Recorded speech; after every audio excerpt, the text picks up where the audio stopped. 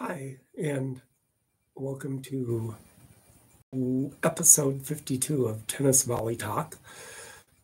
Today, what I'm going to be doing is doing my 52nd episode, which actually is my 1 year episode of doing my YouTube tennis podcast. And this week, who I interviewed over the phone is actually from a tennis racket that I have in my collection that was actually from the state of Minnesota where I live now. And it was from Woodhill Country Club in Wayzata, Minnesota. And then I have a guy that I interviewed that knows the history of the Woodhill Tennis Club, and also on that tennis racket was signed Frank Voigt on that tennis racket, which I will be showing that tennis racket to you, and then also I will have a racket of the day for you podcasters out there. For you YouTubers, if you want to subscribe and like and make a comment on my YouTube podcast, go ahead, feel free to do so. And I also, for you podcasters, if you want to see what I'm talking about with the racket and look at it, you can always go to my YouTube tennis podcast, Tennis Volley Talk, if you want to do that. Also with that too, I will be getting to this interview, and I will then pause it too at certain times to let you see let you know where I was in my tennis career and stuff. So, and then along the way, I'll be showing you some pictures that I was sent of Frank Voigt, and a little bit of the story of how he became Mr. Tennis in Minnesota. So I just wanted to let you know that. And I will show you a few pictures of him also. So without any further delays, I'll turn the interview on, and we'll take it from there.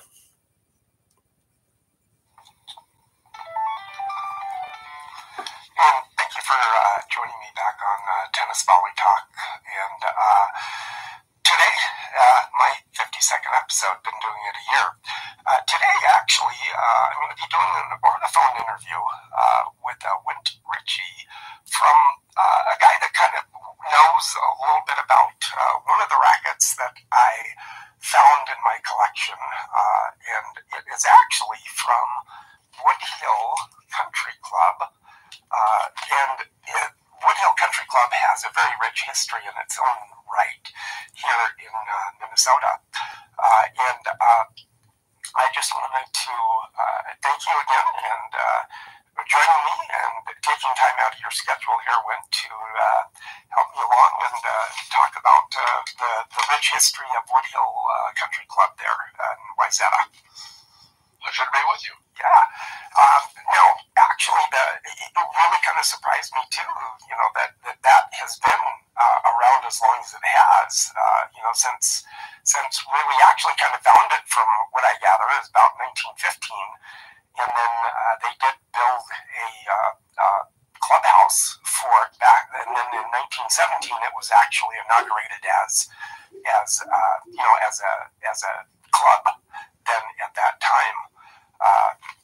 So it's been around a long time there at Wayzata. Yes, we had our 100th anniversary, about 8 years ago, and it's a family country club with a variety of venues to participate in sports and social activities. So it's been one of the major country clubs in the Twin Cities area for over a century. That is really something in itself, to have that rich history and everything, and then from the beginnings that it was just amazing to me that it was the property that was purchased to make that club back there was actually a farm, Dunwoody, which is a well-known name in Minnesota. Minnesota anyway. With a college that they have for Institute for Technology and kind of like that. But I kind of gathered with all the acreage that they purchased for that. It was amazed to me that it ended up being somewhere roughly at about 760 acres. But back then, it only purchased for that big amount for back then at $65,000 is what it was all purchased for. For all that acreage to start building on that site. Yes, correct. Actually, my grandfather was one of the original founders, and he acted as president, vice president, secretary, treasurer for many years. And it's interesting, I'm not the club historian by any stretch of the imagination, but looking at the historical notes in our club, the handbook, I was surprised to read the fact that the founders wanted to establish a club that was free from the temptations of drink. Oh my gosh. Okay.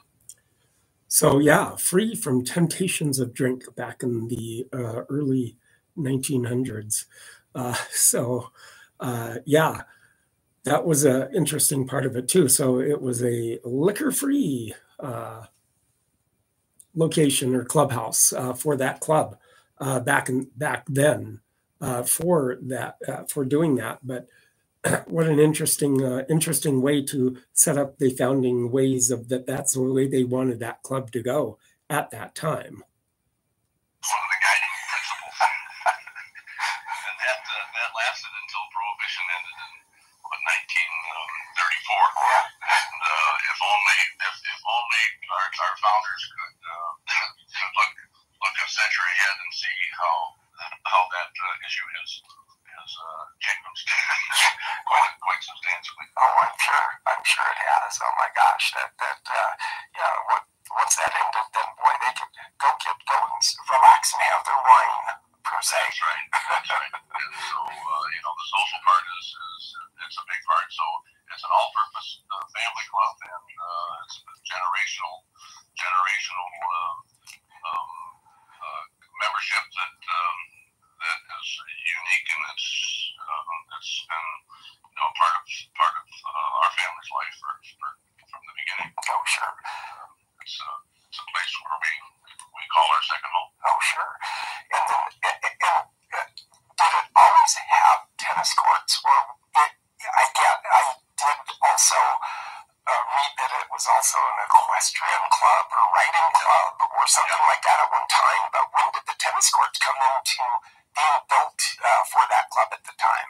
Well, it started as a golf course, and Donald Ross, the famous Scottish architect, was the architect in 1917, and then he, I think, revisited the club in 1934, where he tweaked the course. So it started mainly as that, and as a riding club. It was a riding club until, from the 1920s until 1961.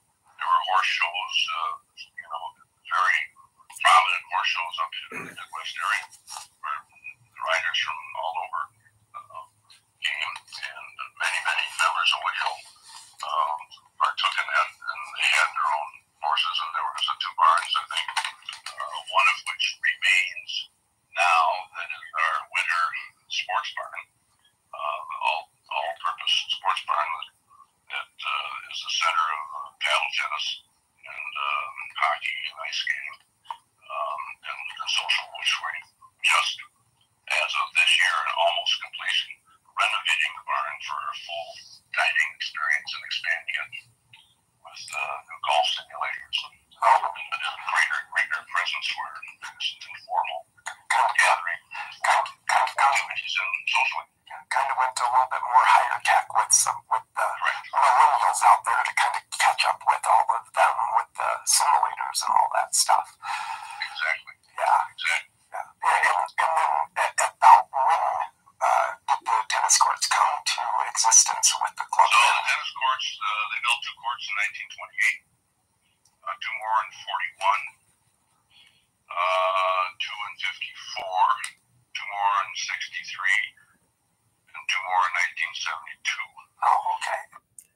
So that's where I kind of started. About 68 is when I started my tennis back in junior high.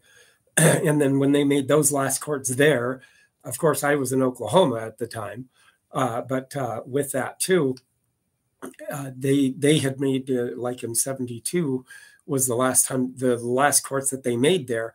So yeah, I was full into my few years into my tennis career at the time, from junior high and then going into high school is when I was doing that and starting to play my tennis back in that time. The last four courts, I've got to thank you. The last four courts in 63 and 72, there was a big hill. The courts are on top of the property on a hill, so you have to walk up the long hill or drive up the back side. But before the last four courts were built, there was a huge hill that overlooked some of the courts, and that's where we watched some of the exhibition matches. And that was torn down to make room for the four courts that were installed in 63 and 72. So there are 10 hard-true courts that are now been established, and they used to have lights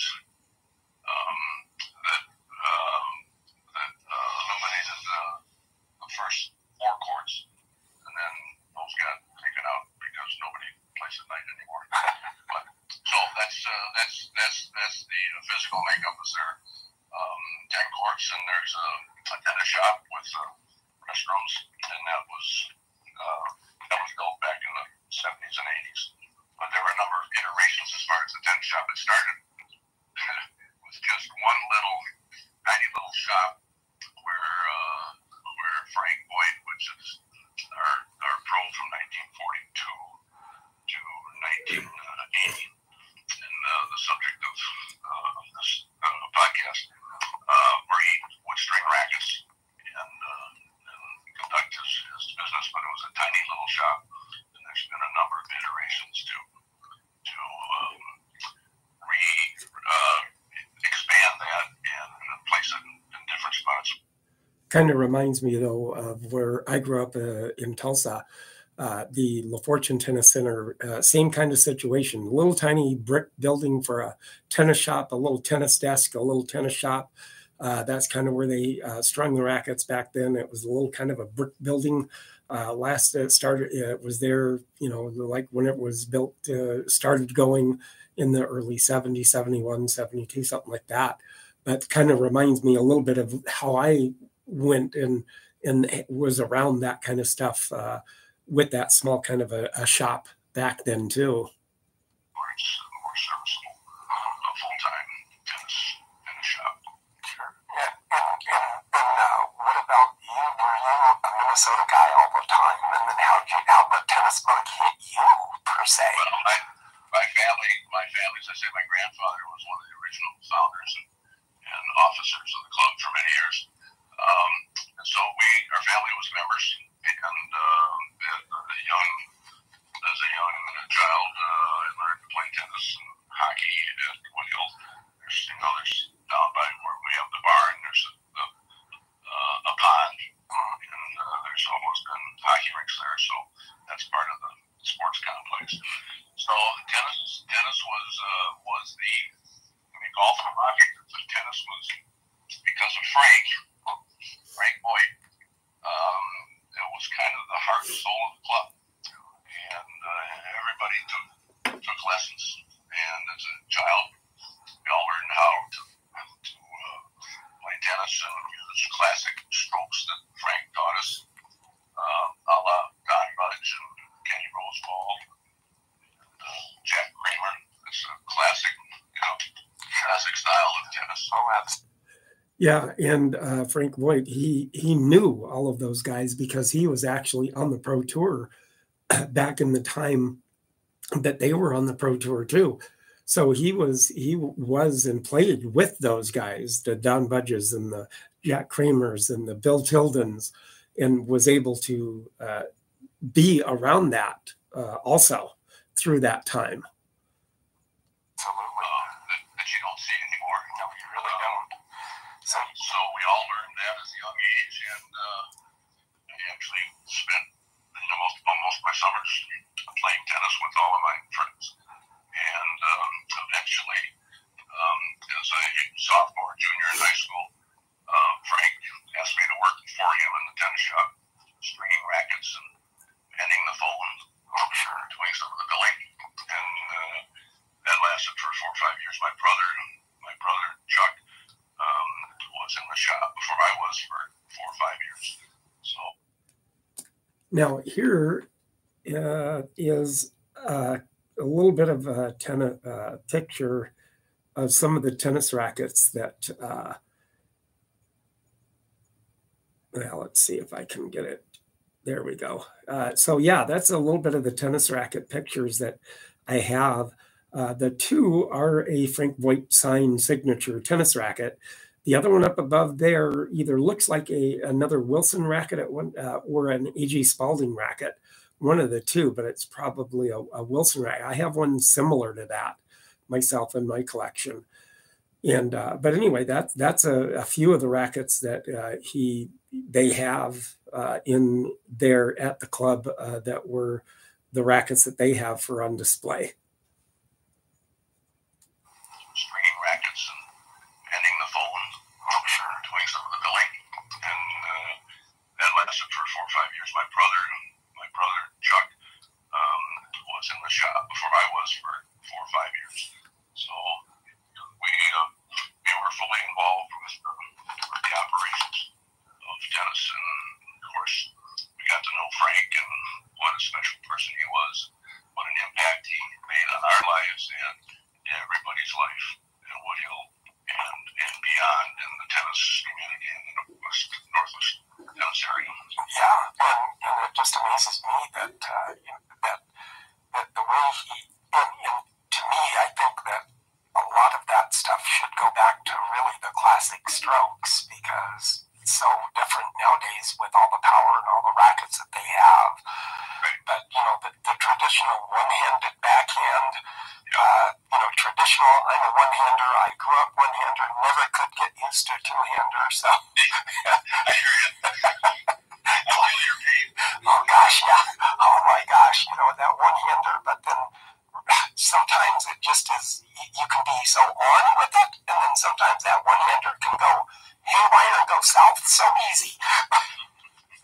Well, yeah, and that's where right now my one-hander is non-existent for some reason. I just can't seem to get used or even hit a one-handed backhand nowadays.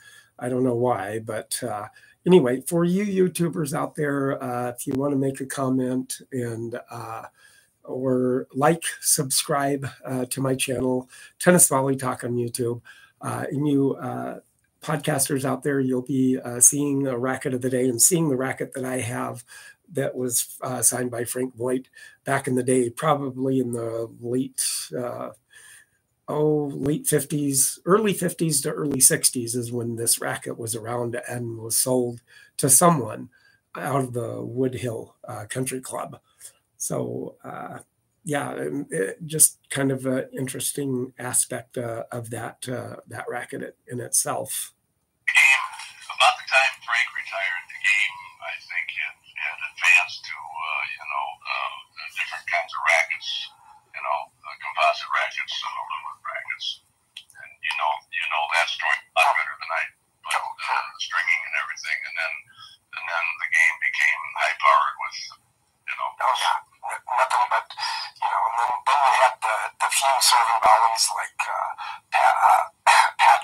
Patrick Rafter and Sampras, but then those were basically the true serving volleyers. Nowadays, the only one that I can really think that's a serving volley all the time is Maxim Cressy on the Pro Tour, but he's been injured, so I haven't been able to watch that pure serving volley game and stuff. I wish I could serve and volley, but I used to kind of, but then for some reason my feet just freeze at the baseline, and I hit from the baseline. I'm going, why don't I just go in and try to serve a volley? But my brain and my feet just don't work together sometimes with that. But yeah, with that,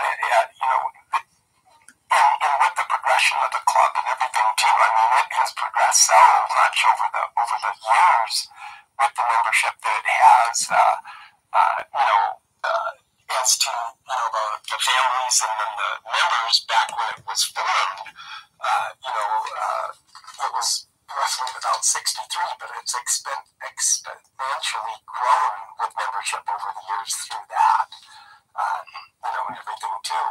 And then, they kind of a little, with that aspect too, to have that, the history of that club and having the families that belong to it, and then learned actually from Frank Voigt, and learning the strokes that he taught them too.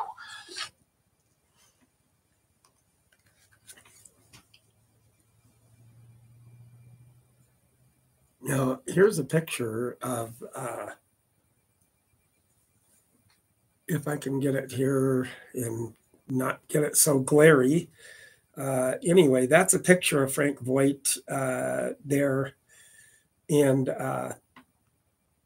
so anyway, he's actually right there, probably holding one of his rackets that he had signed by his signature. But that's a picture of Frank Voigt back in the early days, probably in the 50s or so, something like that, 60s.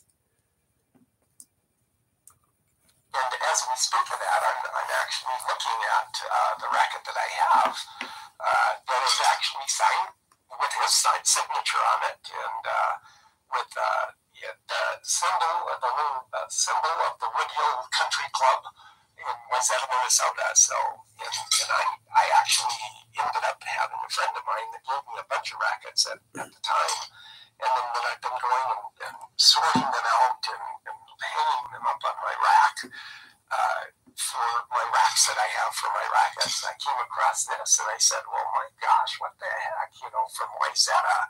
I went, well, then I called Wayzata Club, and then I said, "Well, yeah, I got this racket, and it's signed by a Frank," and I couldn't read the last name very well because it was kind of fancy there, and Frank Voigt something, and then somebody got back to me and went, "Oh, Frank Voigt, you mean?" And then here I have this racket, and then that's then how I got in touch with you. They gave me your name and to kind of go over a little bit of the history of the rich history of the club itself, and then plus with Frank, he must have been, him growing up in Florida and teaching where he taught in Florida, and then also growing up in Rhode Island, Newport, Rhode Island, to be able to, back in the day when he was teaching, starting teaching and playing, to actually have played with all the likes of Budge and Tilden, and teaching the Kennedys how to play tennis, and even teaching and playing and hitting with Ginger Rogers, that he said that was actually a very good tennis player, he said. And he said Fred Astaire wasn't so good because he was always afraid to hurt his feet. Oh yeah, gotta protect the feet there. Exactly.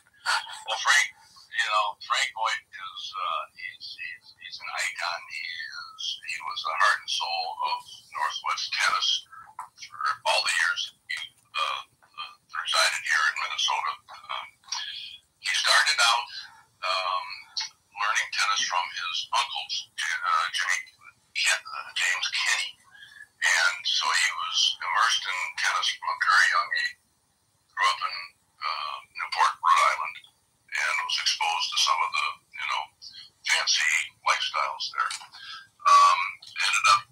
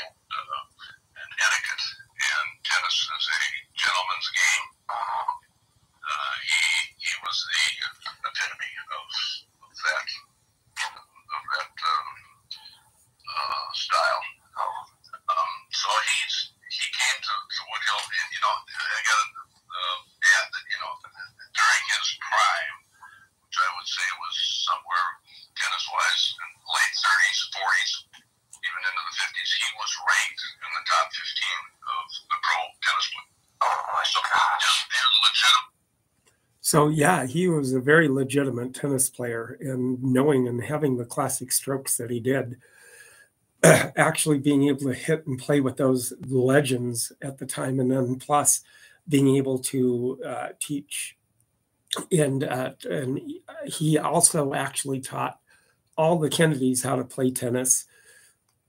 He said that John wasn't. He was okay, but not as good as what his brother was. And they said that Joe was the youngest one, or the one, Joe Kennedy. He was actually a pure athlete and was a very good tennis player. But yeah, to be able to even play and grow up and teach those stars, the movie stars, along the way, and that's how he grew up from Newport, Rhode Island, then to going to Miami or near in Florida, and Miami Beach, and to be able to teach and play with the movie stars that came through there too during the day or during that time.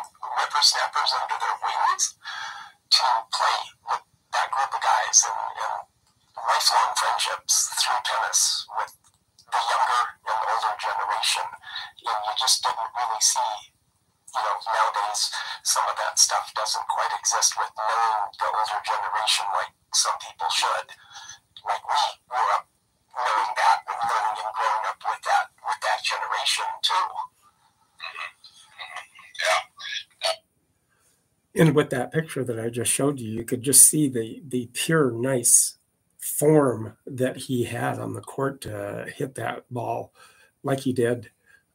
Just looks like he was really took it to heart and knew how to hit that ball in a classic way. It was quite something. There was some articles that said, in 1955, he and Rich Gorto, who took over from Frank at the Baton Tennis Club. Frank moved permanently to Wayzata in 1955. And of course, then that's the year that I was around first. So yeah, the year he moved to Wayzata, and that was the year that I was born. So and he probably couldn't have been much more than 20, mid-20s, maybe 30 at the time. Whenever he moved to Wayzata. They lost to Budge and Bobby Briggs, but it was close. It was like 6-8-6 or something like that. Oh, sure. Other articles where he and his partner beat Bobby Briggs and somebody else. So he was in that group. He could play with that group, but his passion was teaching, and he was a great communicator. And he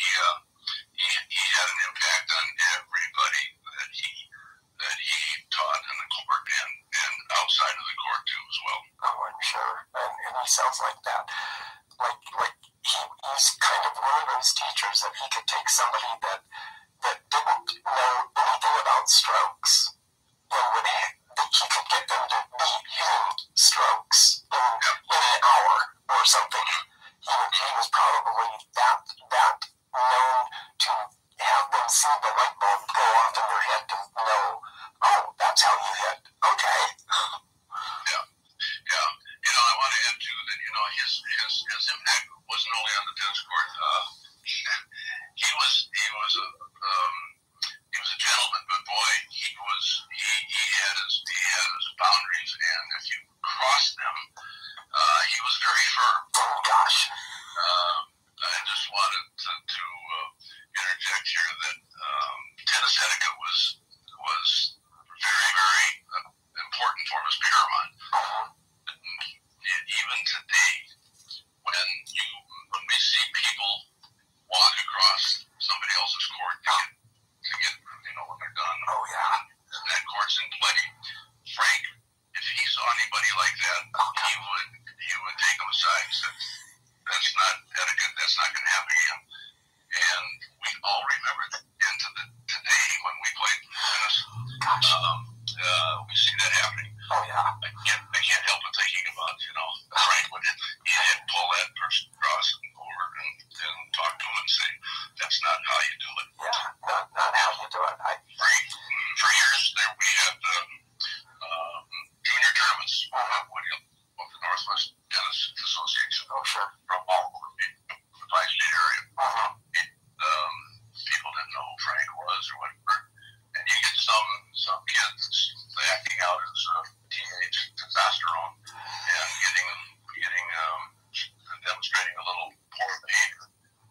In no uncertain terms would Frank call him out and set him straight, saying this is not how the game is played. Oh, sure. I've had a number of friends and acquaintances, non-Woodhill members that have taken lessons from Frank or been part of the junior tennis programs that recalled being mentored, shall we say, by Frank as to what's proper. Or what you could call or say a stern talking to back in the day of how that etiquette should work with the tennis. Was not, and that was paramount in his lifestyle. Oh, I'm sure. And just being a gentleman. Oh, yeah. And he had an impact on many people in that effect. Yeah, and just to be able to be people that were able to be taught by him, just probably value that teaching to this very day. There are members of Woodhill that are, they're now my age, older, that taught by Frank. Their grandchildren have been taught by Frank, are the grandchildren. Everybody knows who Frank was that had a chance to be part of his life.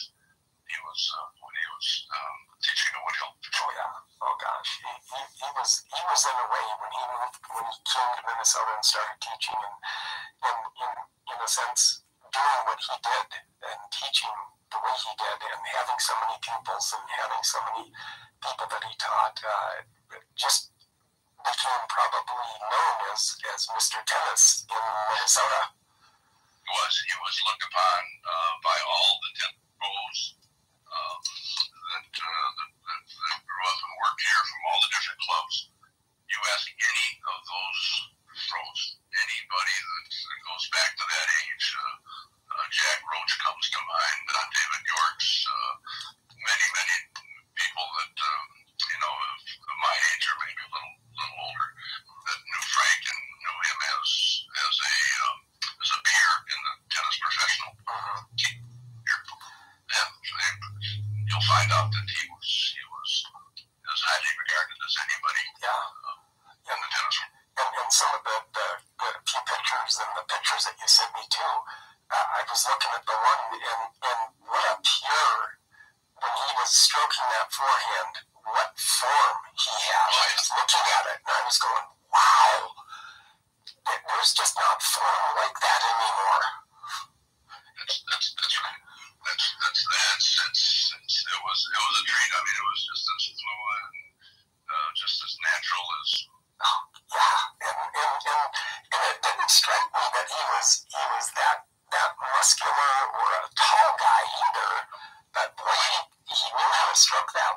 and he probably hardly anything bothered with anybody coming back. He was a wonderful athlete. He was a great bowler. Played golf. He was a very, very smooth swing as you would expect. I'm sure. He was an exceptional athlete. Oh wow, that is so amazing in itself to actually have this racket that I have, to be able to learn and hear about this guy that I have his autograph on a racket. So that really kind of makes it well worth having this for my year episode. This has been really, really so great to be able to learn all of this with the club and also about Frank himself. The racket itself, when I was working there and before, I mean, he had the signature racket well before I was there in the 60s. So I would say probably in the 50s, it's a Jack Kramer racket frame. Oh, okay. He was a very good friend of Jack Kramer. Kramer would come up and have exhibitions here at Woodhill. Oh my gosh. Plenty of pictures we have of Jack, and even Don Budge was here once, I think, as well. But he had Wilson, Jack Kramer was a Wilson racket. He had them put his signature on it with the Woodhill stamp, and that was the classic wood racket. And every couple weeks he'd send me into the Wilson warehouse in St. Louis Park, and we'd pick up a whole new bunch of rackets and bring them back and string them up for the members. Oh, okay. But it's a Jack Kramer frame. It's the same frame as Jack Kramer had, just had Frank's signature on it. Oh, that is amazing in itself and how that came, to be able to go to the who was the Wilson rep back in the day, though, that you went to see? Good friend. He was a left-handed player that played with. His name was Norm McDonald. Okay. That crowd was maybe remember some of these names, at least those, and grew up in the tennis area in the 60s, 70s, 80s. Norm McDonald, Kenny Boyum, Bill Kuras, who had grown up in a cabin. Those were kind of the local amateur pros. Okay. And those were Frank's, contemporaries in a good way on the local scene. Sure. But Norm McDonald was the rep. Okay.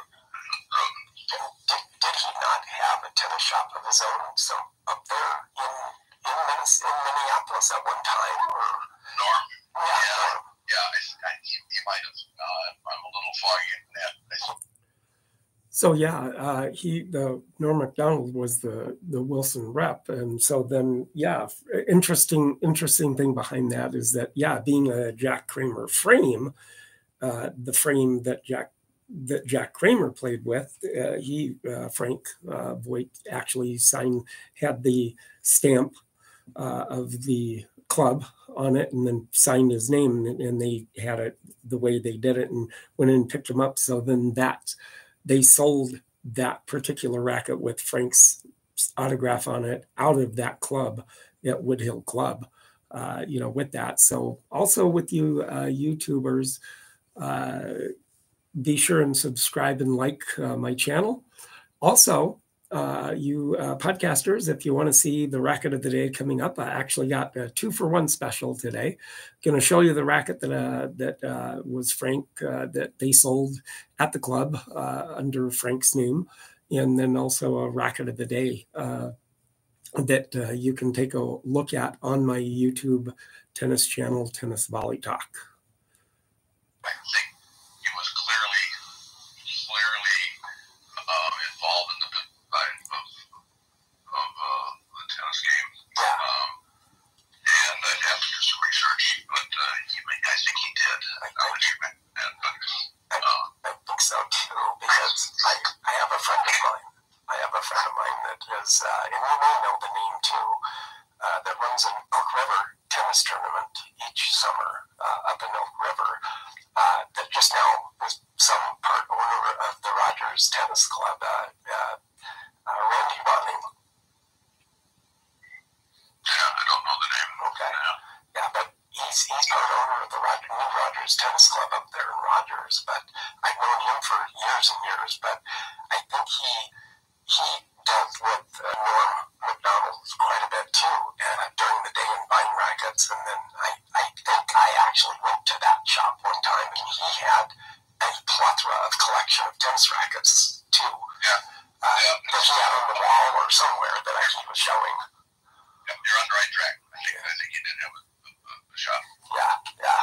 So, but yeah, it was amazing in itself. It was many years ago, but I kind of remember that it was somewhere down 32nd and Franklin or something like that in Minneapolis. So, but yeah, and then he's eventually retired and all that. But still, to know that he himself, was the rep and was able to put the frames and the rackets, and they have Frank, have Frank assign those rackets too, to be able to sell them to it, and then have the Woodhill stamp on them to have the members buy them too. So somewhere along the way, I ended up getting one, which is really kind of a value in itself too. Well, I'm glad you delved into this area, and it's bringing you some pleasure, because it's certainly there isn't a Woodhill member that didn't have a Frank Voigt racket. I mean, that's basically all we sold. That's all I strung up. Oh, that's amazing in itself. And it still has a full complement of strings in it too, and I'm sure that it's back from then, the classic nylon string, the classic nylon almost. We strung it up with nylon and then strung it up with gut. Yeah, the gut. Victor gut from Norm McDonald. Oh, sure. And we'd have to go out and we'd stretch the gut. We'd put it around a pole. Oh my gosh. Around our waist, and we'd pull it. Oh my goodness. Stretch it out before we string it. Frank was an expert stringer, and he taught all the shop, my brother, me, and those that followed. String rackets. We did it the old-fashioned. We did it with you cut off a handle of an old tennis racket, and you use the leather handle to tighten the string. You go through the hole and wrap it around the handle, and you kind of like touch and feel. You'd say, "This is the right." You put the awl in the hole, and you go to the next rope. Oh, that is amazing. That's some classic stringing right there. That is so cool. None of this high technology. Oh, heck no. All touching. None of this high-tech multi stuff. You just did it by feel. And that is amazing in itself. And to let alone to know that those rackets were strung tight also, by that way. Yeah. Frank would say, all right, how do you want this one? If it were my racket. Or he said, no, how would Mrs. Pillsbury, well, we better string this a little, not quite so tight. He'd know people's games. Oh, God. Well enough to say, okay, let's not go full amount on it. Let's give it a little slack. Yeah, and back then, that what they were stringing with back then, and what he's talking about, was the cow gut or cat gut that they strung rackets with back in the day. So yeah, that is amazing in itself. And then eventually in the later times, whenever the stringing machines came out, and then they had the nylon strings, then that's how they strung the rackets. Then with the nylon, and I have probably the 50s, 60s, and it was probably done on a stringer machine. With that. He was a master. Oh my gosh. And for him to be able to teach like the people that he did, because of the club where Kramer was there as members, like the Pillsbury family or the Dayton family or anything like that. Amazing in itself that he knew their games that well.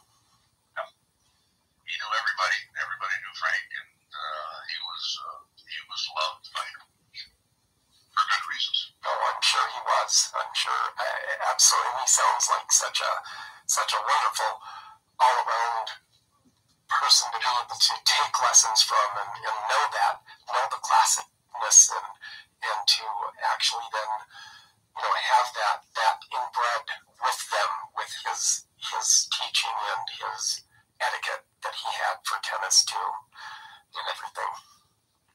Yep. Lifelong lessons. That is true. That is true. And but yeah, I do. With that, I do thank you so much, Went, for giving me this rich history in this interview today, and taking the time out of your schedule to be able to talk to me on Tennis Volley Talk for my year episode. I appreciate being invited, and all I can say is that Frank has made a great impact on our families' lives and everybody that he came in contact with, and it's a pleasure it's always a pleasure to go back and review some of his history, and it's just very heartwarming. Well, I appreciate your time so much, and I might even have to try to put this racket and go over to Woodhill and talk to him about putting it on loan from me. I'll loan it to you so you can display it. You come by anytime, call me anytime, and come on over, and then we'll introduce you to the game of hot tennis. Oh yes, that would be cool. I would like that. I'll do that. I appreciate the invite. Anytime. Okay. We're open 24/7 when the weather permits. Oh, absolutely. Well, I do thank you again, Went, and you enjoy getting out there when it starts getting warmer, and we can get some outside tennis in then. I'd love to do that. All right. Thanks, Brett. Well, thank you so much. Okay. Bye-bye.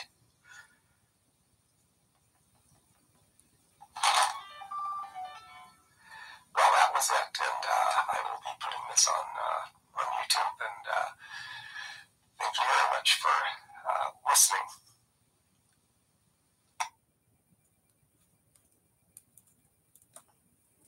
So that was it. That was the interview with that.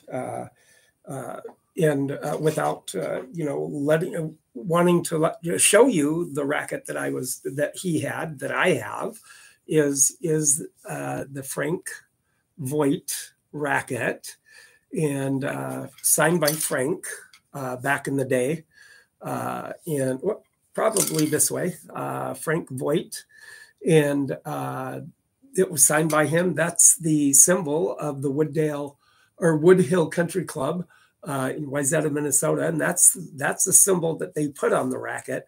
And then, of course, he signed here with the racket, and then it does. I mean, yeah, you look at it, and this racket here has the nylon strings in it. Still tight as all heck, still pretty tight, and the nylon strings and everything. But with that racket too, it very much looks to be probably in the 50s to 60s racket, and then it does have that very similar frame like the Jack Kramer frame on the Jack Kramer rackets too. So yeah, with that, this was the racket that he endorsed, and he signed from Wilson that gave these rackets to him, and he signed them, and they did it that way to where he had his autograph on it, and then they sold it out of the Woodhill Country Club, this particular racket. So somewhere along the way, somebody ended up buying this racket and passed along to other people and through other people. And I ended up getting it, and I am very happy and very glad that I did get this racket so I could get some more rich history of tennis all the way around. And with that is that Frank Voigt racket there for you to take a look at there.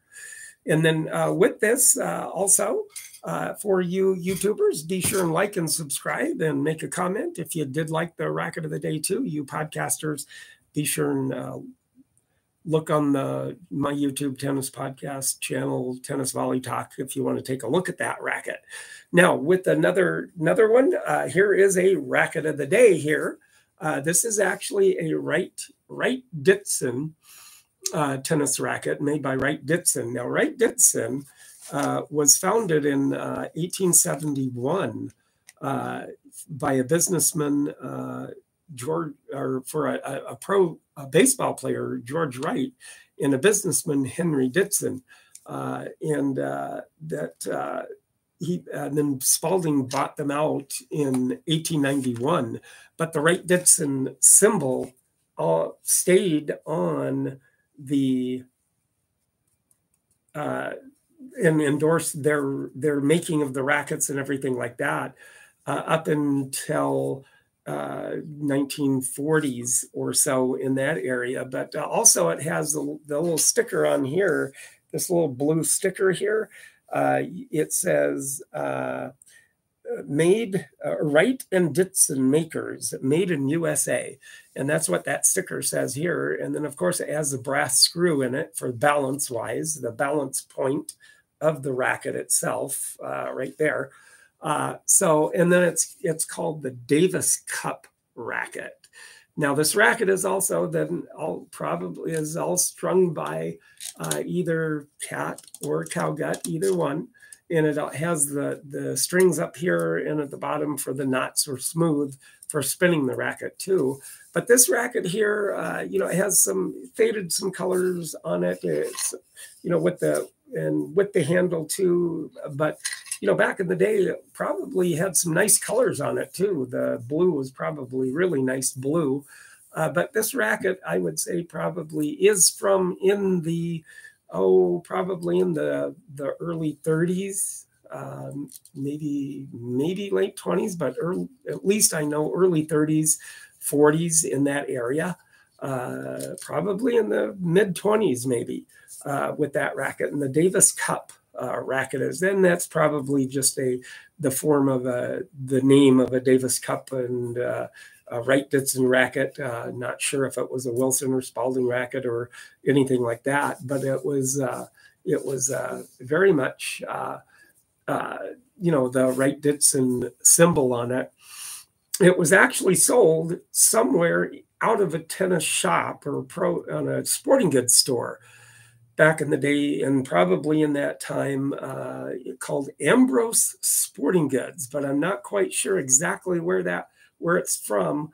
I couldn't read what city it was in, but back in the day, back in the early time in the 30s, 40s, the sporting goods stores sold these Wright Ditson rackets. And so that's what they sold back in the day. And very, very, very nice or very heavy feeling racket though, too sturdy. So that would be the racket of the day for you YouTubers to take to see.